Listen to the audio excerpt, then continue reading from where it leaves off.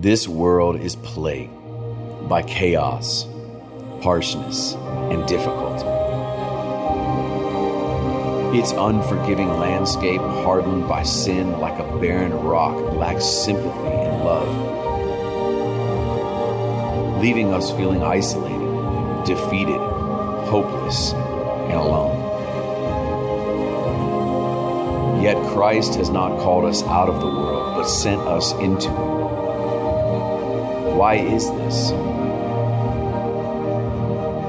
When we look closely, we can see his divine fingerprints, the very marks which allow us to look beyond the fleeting moments before us and through them to the vast expanse of eternity. It is here that we can joyfully acknowledge that every moment of our lives is significant and holds great purpose. A purpose to embody the life of Christ in every circumstance, that a watching world may know him. This is the life that shines like a light in the darkness. This is the book of Philippians.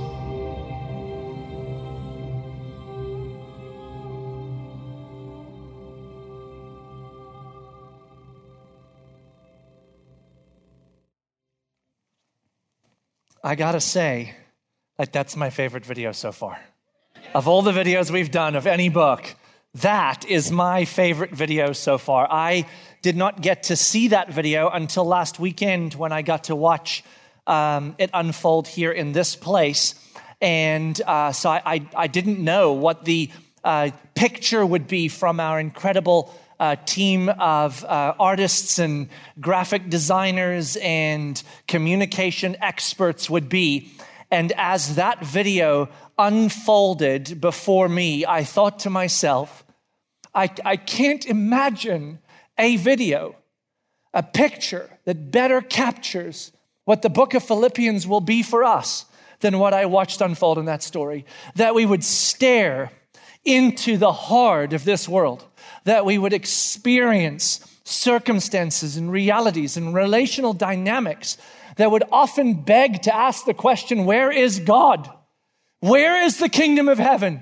Where are these things we read of? All I see is the hard, cold darkness before me, and then slowly to see that table start turning, and you catch a glimmer of what's on the other side of what seems to be a dark rock, and something in your mind starts going, wait, what is that light? What is that light? And you want to grab that table and that rock and turn it faster, like the video is like, and I'm like, turn faster! Because you know something that you're going to see is going to bring light and life to what feels like death and darkness. And this is certainly the word of God, but it is the book of Philippians. In so many books before, we hear things like in Colossians or Romans or spaces all over that say, set your mind on things above. Or fix your eyes on Jesus, like the author of Hebrews would say, or set your heart on the kingdom of God. But the book of Philippians is like a book that goes, let me set it for you. It just turns to us. And as it does, we stand and stare and go, oh, wow. This is what we're getting to enter into. This is why I'm giddy about what we get to do and what we begin to do together. If you were here last week, you had the privilege of getting a good, broad, in-depth experience of the context into which this letter was being written as Paul pens this letter to the church in Philippi that he got to start, and the context in which that church exists. And so if you were here last week, I got to hear Joel unpack that. You've got kind of a good broad stroke context of what the experience would have been of this church. I wonder often whenever I find myself in those contexts, what it might have been like for Paul, the author of this letter, inspired by the Holy Spirit, but also bringing himself to the table as God so beautifully allows us to do. where his heart was stirred, and why he may have begun or written or said the kinds of things he does in a letter. That always sparks my wonderings, my imagination. What caused Paul to start a letter in a particular way? Or what caused Paul to say the things he did? What was going on inside Paul? What did he hear in the receiving of what was going on that he would respond in a letter? And so in this space, I wonder, as I begin this letter, what it might have been like for Paul to receive that gift that the Philippians sent him and to have the opportunity to hear about how things were going in Philippi. During this time, remember that it would have been commonplace for churches to collect resources and then send them with a messenger for days, weeks, or months of travel to get to the place that they need to deliver the gift. Paul, if you remember in the book of Acts, was traveling down through Ephesus to Jerusalem on his way to Spain. And what was he carrying with him?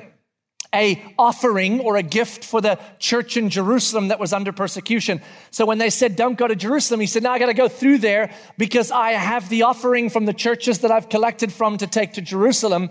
And so this would have been very common that you would have moved through. When you showed up, like in this case, where somebody sent from Philippi with a gift that was financial in its nature to come and help Paul out in his particular circumstance, when that messenger arrived, can you imagine Paul seeing somebody at the door that's traveled from Philippi, perhaps days, weeks, or months of travel, and go, oh, thank you so much. Would you tell them thanks?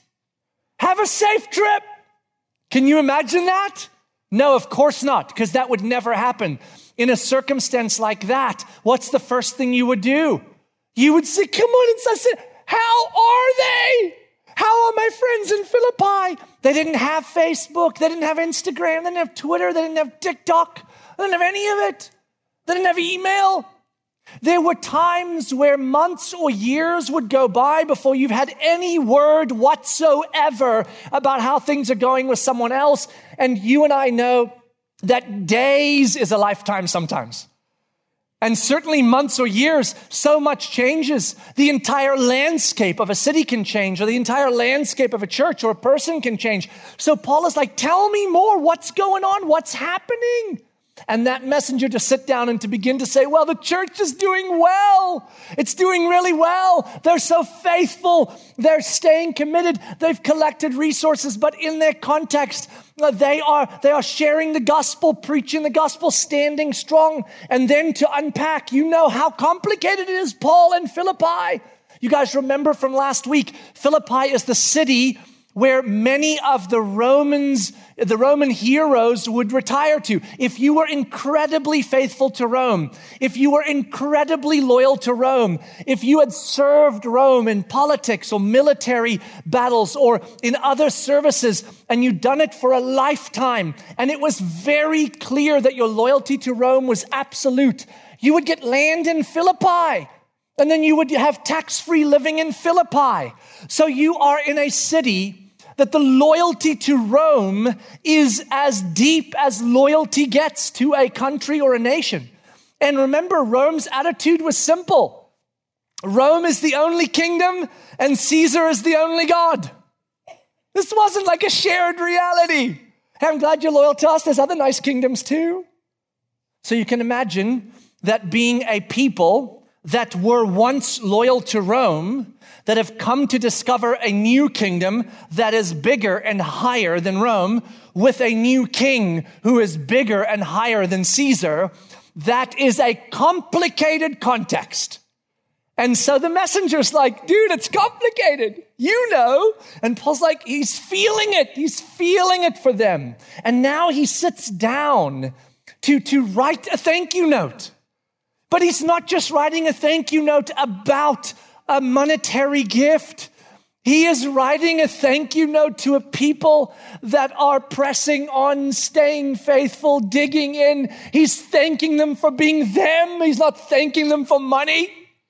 He's like, thanks for being you. Thanks for being you. I'm just so excited. This is the note that he's writing. And when Paul begins a letter, it is always telling to see how he introduces himself. And this letter is no exception. Paul, when he introduces himself in a letter, is being extremely intentional because in the introduction, he is positioning himself into the position that is necessary for the tone of the letter that is about to unfold. So in some of the letters where Paul is going to be working through sort of an encouraging letter with a bit of exhortation, a bit of like challenge, he might introduce himself as Paul, an apostle of Christ Jesus. Just simply saying, when you're reading this letter, man, I'm with you, but I am also called to stand in some authority over you on behalf of Christ, whose authority I am under. And so that you will read this letter and not say, who's Paul to say this, right? If he's writing a letter that is particularly corrective and not a whole heck of a lot of encouraging, right? I mean, it's encouraging, but it's like, okay, we gotta have a hard conversation. He would add something like this: Paul, an apostle of Christ Jesus by the will of God. And you're like, okay. If you ever receive a letter from Paul, FYI, and it says, Paul, an apostle of Christ Jesus by the will of God, you should buckle up. Because Paul's trying to say, we're going to have a little talk. It's going to be hard, but it's for your good because I love you. And so in Philippians, Paul introduces himself as well. Grab your Bibles and turn with me to the book of Philippians so we can spend some time in it. Paul has heard from the messenger. He is writing a note of thanks for the gift and a note of thanks for what he has heard to the people. And he chooses to introduce himself, as you heard last week from Joel, Paul and Timothy, servants of Christ Jesus. That's the only introduction. The rest is all about, it's to you guys, blessings to you, grace and peace to you. That's how he starts. Paul and Timothy, servants of Christ Jesus. What did Paul just do? How did Paul just position himself with the people in Philippi? Did he position himself in some form of authority over them? No. Does he have it? Certainly. Did he choose to position himself in that? No. He positions himself with them. He says, I, Paul, and Timothy, who's with me, we are with you, servants of Jesus. The positioning at the beginning of this letter is Paul's intent to say to the Philippians, after what I've heard is ongoing in your space, I stand with you, you stand with me. We are servants together under the same God, serving together under the same God. I, Paul, and Timothy, servants with you in Christ Jesus. What a beautiful starting point. And now you're going to watch in the passage that we get to dive into today how Paul reveals his heart for these people and his understanding of why he feels the way he does toward them, that will remind us and tell us why exactly he started by saying, I'm not with you over you, I'm just with you with you. I'm just with you with you. And you're with me. And it's going to be awesome. So let's take a look at what unfolds. So Paul begins, and he often begins his letters, as you will see, not always, but often, with some version of a prayer early on in the letter. I'm praying for you. I'm praying this for you. This is how I'm praying for you. And here he begins with a prayer, but not really. It's not a prayer for them. It's him telling them that he prays for them, what he prays for them, why he prays it for them before he ever actually prays anything for them. And I do love that because it's not just him saying, let me pray for you. It's him saying, can I tell you why I pray for you? I'm so excited to pray for you. That's how he's going to get started. You just feel it in every fiber of his being. Verse 3. Philippians chapter 1, I thank my God in all my remembrance of you. So let's just stop there. Pay close attention to every little word in every sentence right now, because every word matters. Every word says something. If you leave any one of the words out, it changes the tone of the sentence, and then it changes the purpose of the sentence. So in this sentence, Paul says, I thank my God. So that's where we begin. He's thanking God. And what is he thanking God for? For them, because he's remembering them. But look at this. There's a little word. I thank my God in how much of my remembrance of you? All of it. All of it. Paul is saying to them in the introduction to this letter, when I think about you, the second I think about you, whatever it is I'm thinking about you, I'm just thankful because everything I think about you births thanksgiving in me. He could have easily said, if he was mostly thankful for what they were doing, or somewhat thankful, or there are things he was thankful for, but things he was not, which is typically the human experience, right? I'm always simultaneously kind of like, there's some stuff I'm really grateful for with you. There's some stuff I'm not. And Paul here is saying, from what I've heard in our absence, when I remember you, think about you, or hear about you, everything I hear, I'm just like overwhelmed with gratitude. He could have easily written, I thank my God in my remembrance of you. Would have been a perfectly adequate sentence. When I remember you, I thank God. But he's like, no. I want you to know something. Every time I think about you, in any context, in any way, all of my remembrance of you, my heart swells with gratitude. Whew. Now look at this. Always in every prayer of mine for you, all making my prayer with joy. So look at what Paul is saying here. It sounds redundant, but it's so important.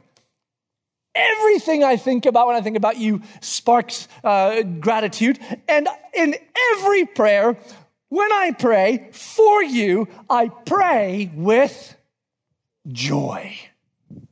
Man, God, thank you for these folks.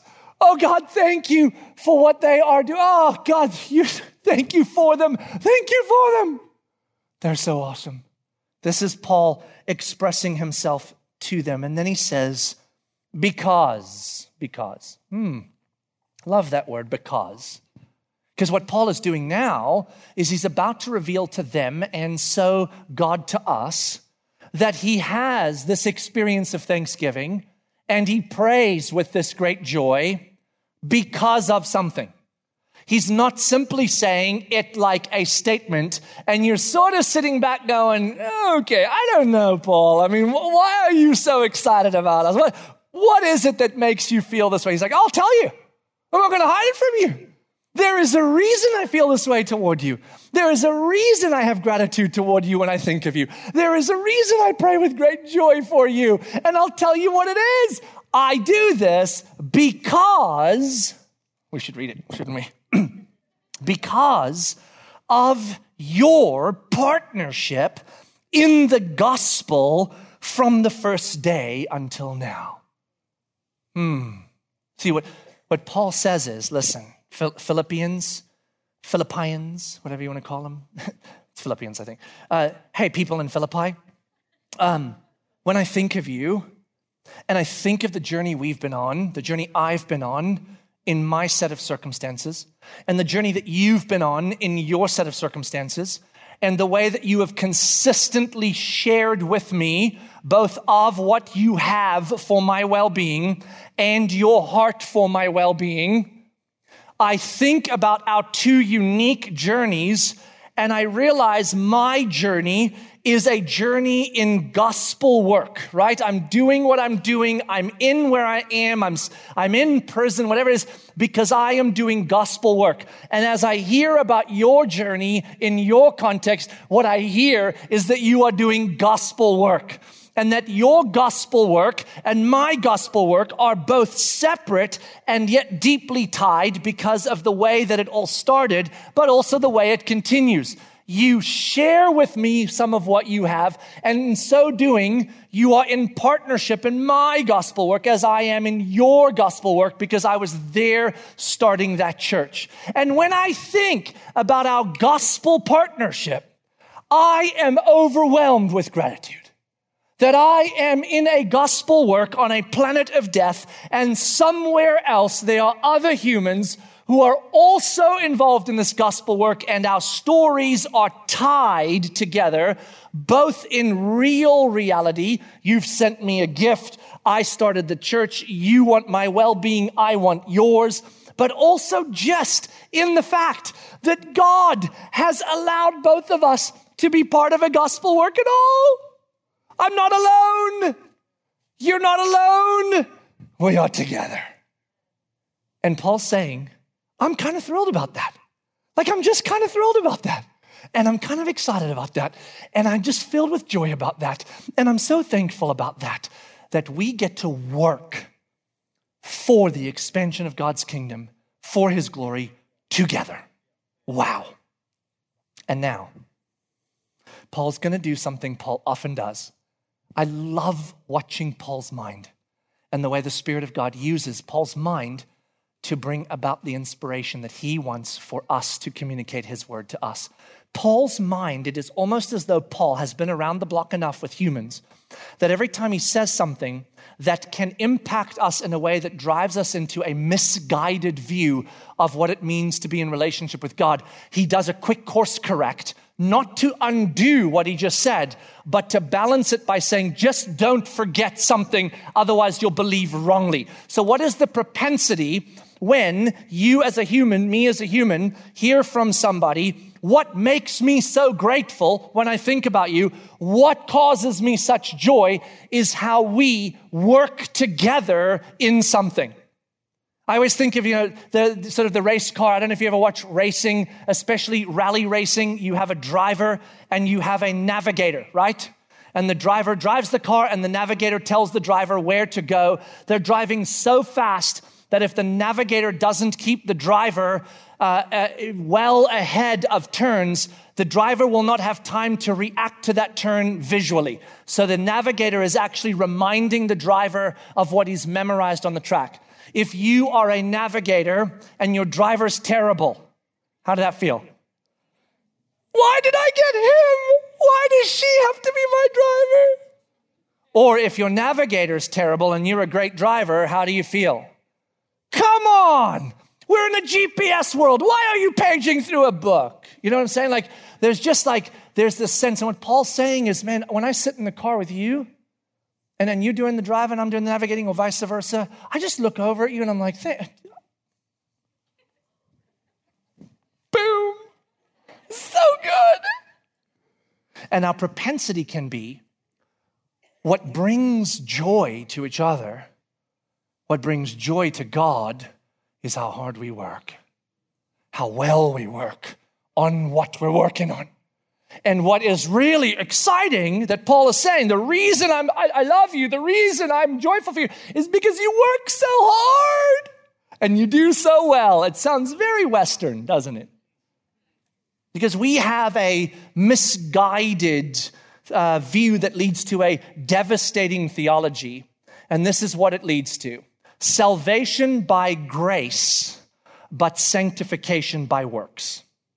That is the misguided theology that often emerges. Oh, yeah, my salvation. Obviously, that's God's work. So beautiful. But as far as it is my holiness, my faithfulness, my good and faithful servant part, my all that, that's my work. I gotta do that well. Otherwise, I'm gonna get you can be lucky you saved because you are not faithful servant. And so we live in this. We live in this ideology and theology that says salvation by grace, sanctification being the transformation by works. And Paul here is going, man, I'm so grateful for the work we get to do together for the kingdom of God. But now look what he does. Look what he does now. Just in case you might think the work is what the big deal is, let's take a pause and read on. Of your partnership in the gospel from the first day until now. And, he says, I am sure of this, that he who began a good work in you will bring it to completion at the day of Jesus Christ. So he's like, okay, just in case you think that because we're working together for Jesus, I'm obsessed with working hard for Jesus. I'm actually confident that whatever good work he began in you and in me, that will allow us to work for him, that will bring us to completion, that he started it, he finishes it, and he will. And so we good. And so he eliminates the natural propensity that we might have that says, once saved, my job is now to work hard for Jesus and prove to him that it was a good idea to save me. I mean, like, if of all the humans you could have saved, I'm sure you're glad you saved me. Because, boy, I sure did a lot for you. And I know, we don't actually, go there. Well, let me not say we don't go there. Yep, we do. But Paul is saying, what a joy for us to work together for the kingdom, for the glory of God. What a joy that whatever work he does, whatever work he's doing in us or through us, it is his work and he is responsible for finishing it. How safe are we in this story? Saved by grace, sanctified by grace, transformed by grace, and yet called to be participants in both salvation and sanctification. Salvation, because we get to bring faith to the table, which he authors in us. Just throwing it out there. Like I've always said, he gives us the dollar to put in the plate, and then he celebrates us for putting it in the plate. Here, put this in. Well done. And you're just like, what? Welcome to salvation. And then sanctification. Come on. Jump in, work hard, learn from me, be changed, press in. I got you. I've changed everything already. The work will be completed because I'll complete it. You're safe, you're in, you're participating, you're doing it. And Paul is saying, how awesome is all that? I'm just so thrilled you're on the team with me. Double high five, go driver, go navigator, woo! Okay, now look at this. This is incredible. So he says, for the partnership, the gospel partnership we have, I am so grateful. And I'm so grateful that he is completing the good work in you and in me. And then he says, it is right for me to feel this way about you all because I hold you in my heart. Now Paul moves from a sort of external expression of why he feels the way he does about these folks to an internal expression. He's like, certainly I am full of thanksgiving because of what you've done and that we do it together. And certainly I'm confident of a work he will do in you and me to bring it to completion. And certainly all that brings me joy. But just in case you're missing what's in me, it is right for me to feel this way about you, not because you've done these things, not because you sent me a gift, not because everything's going well, but because I hold you in my heart. See, this is a sentence we use to express to other humans a very deep, intimate, connective, positive experience we have with them. You don't use that sentence when you're trying to express, I'm watching you. Like, have you ever, I hold you in my heart, and then you go home nervous, like, Renault's holding me in his heart. I wonder what he's holding in his heart. Is it good? Is it bad? Is he mad? Is he happy? I sleep at night. Renault currently holds me in his heart. This is very nerve-wracking. No, we laugh because we're like, no, that's not what that sentence means. That sentence is reserved. It's reserved for a kind of expression. That sentence is never used to express sort of policing or watching or you don't know what's in my heart, but I'm holding it. If we do that, we say things like, I hold bitterness in my heart toward you. We don't say, I hold you in my heart bitternously. No. So here Paul's saying, it is right for me to feel this way toward you because I hold you in my heart. Now the big question becomes, why does he hold them in his heart this way? Because he's told us why he's so thankful. He's told us why he prays with joy. But now he's saying, gosh, it's right for me because I hold you in my heart. Let's take a look, because he actually tells us, watch this.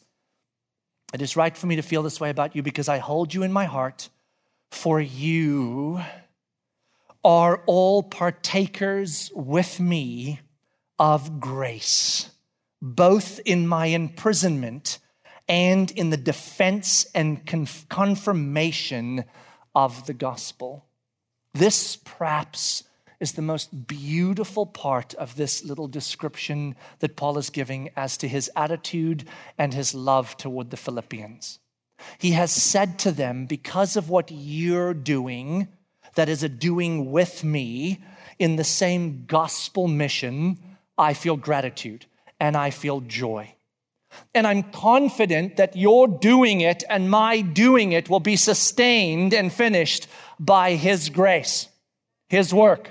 So wow, it's right to feel this way because in my heart, I have a great love for you. I hold you in my heart. But the reason I hold you in my heart is not because of something you have done or not done. I have joy for that. I have gratitude for that. But my heart is because of something that has been done to you that has also been done to me.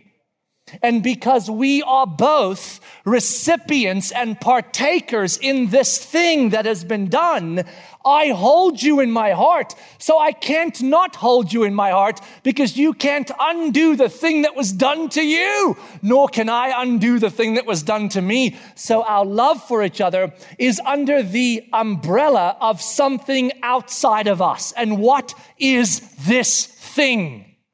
You are the recipient and a partaker in grace from God. I am a recipient and partaker in grace from God. And then he clarifies in the next sentence that this grace is both a grace toward his comfort and suffering, in other words, salvation, and a grace toward his participation, his activity. Both are an act of grace. He says, you are partakers with me in grace, both in my imprisonment, my suffering, my circumstances, my struggles.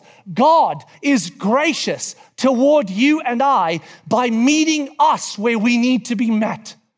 And God is gracious toward you and I by inviting us to participate in the confirmation and declaration of the gospel. In other words, being participants in the great redemptive work that he is effecting on this planet. And Paul says, what holds you in my heart is what God has done for you, that he has also done for me, which puts us in the same category. And so whatever our differences, struggles, divisions, etc., yes, we will work through those because we're human. But it starts here. I hold you first in my heart. Because the second I stop holding you in my heart, I have both forgotten that we are working toward the same end, as I have forgotten what we are both recipients of. Undeserved in every way, both of us. So the fact that you're in this story with me should set me right immediately in holding you in my heart. Then we'll have space to work through our stuff. I have this story that I have shared on multiple occasions that God gave to me in a circumstance that I get to play into. And so for some of you, as I share this story, it will be a bit repetitive. But I share this story with myself almost every day. So if it feels repetitive to you, just imagine the pain in which I live on the repetitive nature of this story in my head. Just kidding. This story is so deeply important to me because it shapes and measures over and over again my own personal participation in the grand story of redemption without beginning to believe that I function as one who does for God what he needs rather than God doing for me what I don't deserve. And so the story begins this way. On Saturday mornings, I have had the privilege for many years now to be afforded the opportunity to make breakfast for our family. My wife is an amazing cook, and she cooks all week long, dinners galore, amazing stuff. And now several of my kids are amazing cooks, and they share with Brooke in the creation of wonderful things. I was handed waffles, and I'm glad for it because that is the extent of my ability, skill, and gifting. And waffles can be done. I'm like, thank you. The other stuff out of my pay grade, but this is well placed in my pay grade, a waffle. And so now I will say, just to honor myself just a bit, the waffles are made from scratch. So there are 4 individual ingredients, and I have to carefully mix all 4 of them. And so it's not like super, super simple, like, frozen waffles. So there's a bit of skill involved. So in the years that I was doing the waffles, when my kids were littler, it's less now because they're older now. And so they're like, yeah, that's all right. Just get the waffles ready and we'll roll in. It's not always like that. But, their motivation to be in the kitchen early on a Saturday morning helping me make waffles is lower. When they were little, it was higher. And so they would come on a Friday night and they'd say, Dad, can I help make the waffles in the morning? Now, as is typical of humans, you and I, there were mixed motives. Some of them were, I'm sure, somewhere deep down, their love for their father and their desire to be in the kitchen with him. The other small motive that may have driven was that they get to pick the chocolate chips that go in the waffles if they help. And so, like you and I, when God calls us into things, we can never quite tell how pure our motives are, but what a gracious Father that he doesn't care and he invites us anyway. And so my kids, we want to be in the kitchen. And so I would say, sure, you're welcome to help. And when I invited my younger kids at the time into the kitchen, I would realize as an adult that it was not necessarily helpful. Okay? Just throwing it out there. Great heart, great desire, sometimes helpful, but randomly so. Because as they would come into the kitchen, they might engage in a very helpful day where they trust the will of their father, listen to the voice of their father, engage in following the instructions of their father, and live in a sense of obedience within the kitchen because they know that obedience isn't about a weightiness, but about an outcome of freedom for everyone. And then it would go super well. And then other days, they would ignore all or some of those realities, and it would turn into a bit of a inconvenience. And so depending on how young the kids were coming into the kitchen and how many of them would be engaged would depend on how many additional ingredients I would have to plan on having at hand and how much time I would have to allot to the finishing of this waffle work. Because I wanted to make sure that no matter what would happen, the waffles would end up on the table, right?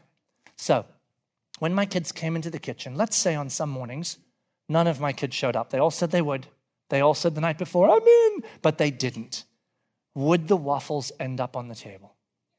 Yes, of course, because I'm in the kitchen. And I said I'd get waffles done and they're going to get done.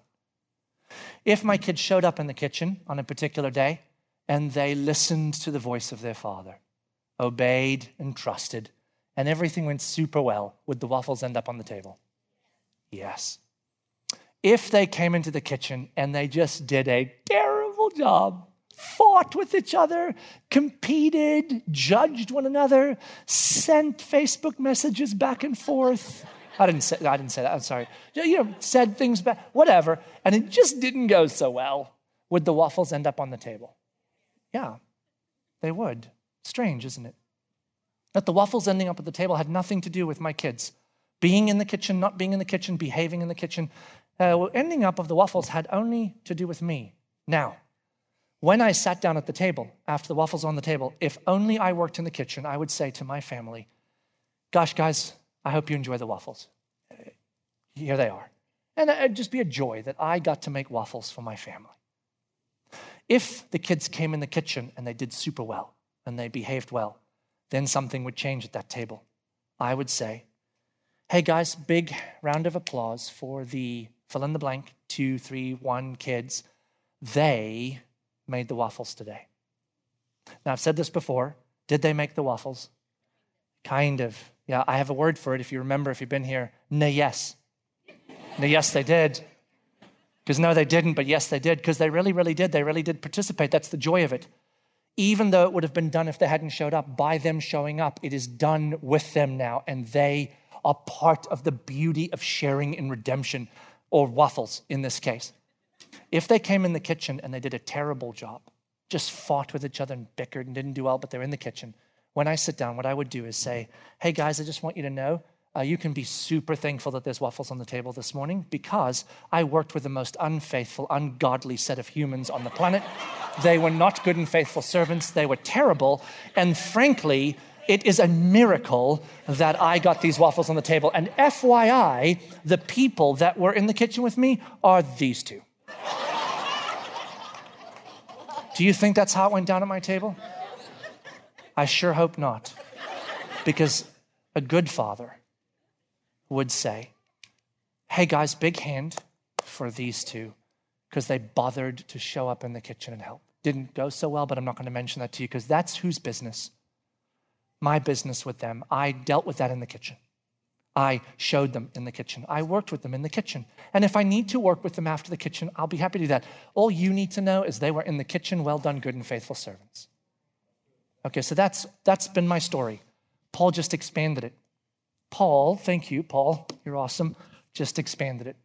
Because what I have come to realize as I have spent time in this passage is that it turns out, I think, that what Paul is trying to say here, again, what the Spirit of God is saying is, I am not as concerned, perhaps not even concerned, with the doing in the kitchen as far as what it produces, because I'm already going to produce what needs to be produced. I'm glad you're helping, love your part of it. But my concern in terms of your part in the story is not what you're going to produce as far as a waffle is concerned. My concern is what it feels like to be in this kitchen. Every command given to us in Scripture as a people of God starts with love each other, support each other, be unified with each other, one another. They will know you by your love for each other. Now, that doesn't mean we don't have hard things, and it doesn't mean we pretend to love each other and ignore hard things. We need to engage in the hard and deep and terrible conversations that bring about redemption in the anger and bitterness in our hearts toward each other. But it has to start here. I have you in my heart because you are a partaker in this kitchen. You are a child of God and you have been invited to be part of this family and you're in this kitchen. And when I look over and I see you in this kitchen, I am first and foremost incredibly grateful that we're in the kitchen together. That's where my heart starts. You in the kitchen too? Thank you. I'm not alone. High five, high five. We should be standing with our Father between us, like constantly trying to get around and high five each other.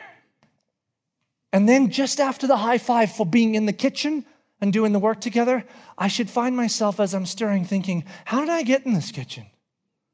Why am I even in this kitchen? I'm like 3. I don't even know what sugar is yet. And then it dawns on me as I look up to my Father and I'm like, oh, He let me in. And then watch now, as I look past and I see the other person, I'm like, He let them in too. We're both partakers in a grace undeserved. I hold you in my heart. Now I'm grateful you're in it with me. You could have slept in. But